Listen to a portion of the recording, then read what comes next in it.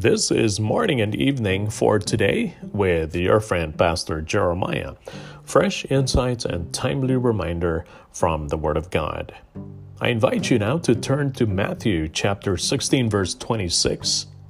For what will it profit a man if he gains the whole world and lose his soul? Or what will a man give in exchange for his soul? Today on the program, Purpose for Living. Are you living a life of purpose? What's the ultimate meaning of life? Why do you exist? Let's take a look at some of the ways people try to find the answers to these important questions. We live in a very driven culture where most successful people set goals to help them stay motivated and focused as they pursue success. But here's the amazing thing. If we set goals just for the purpose of achievement or success, then very often we can reach those goals and still feel empty inside. You can find yourself once again restless and wondering if all this success is really all there is to life. Have you ever thought to yourself, I have achieved everything that I sought to do. What now? Believe it or not, goal setting is not the answer. Education is another way to finding meaning. Now, we know that education can certainly enrich our understanding of life.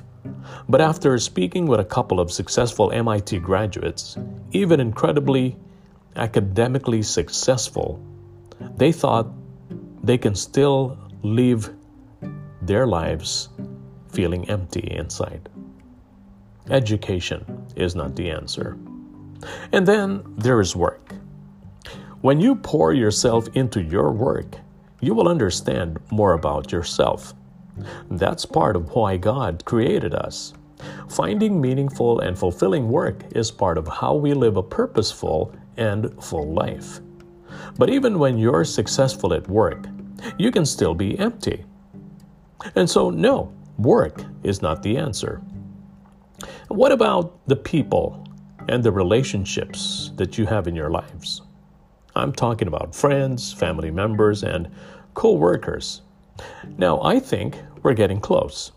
While all of these relationships are important, you won't truly discover your life's purpose until you are in the ultimate relationship with Jesus Christ.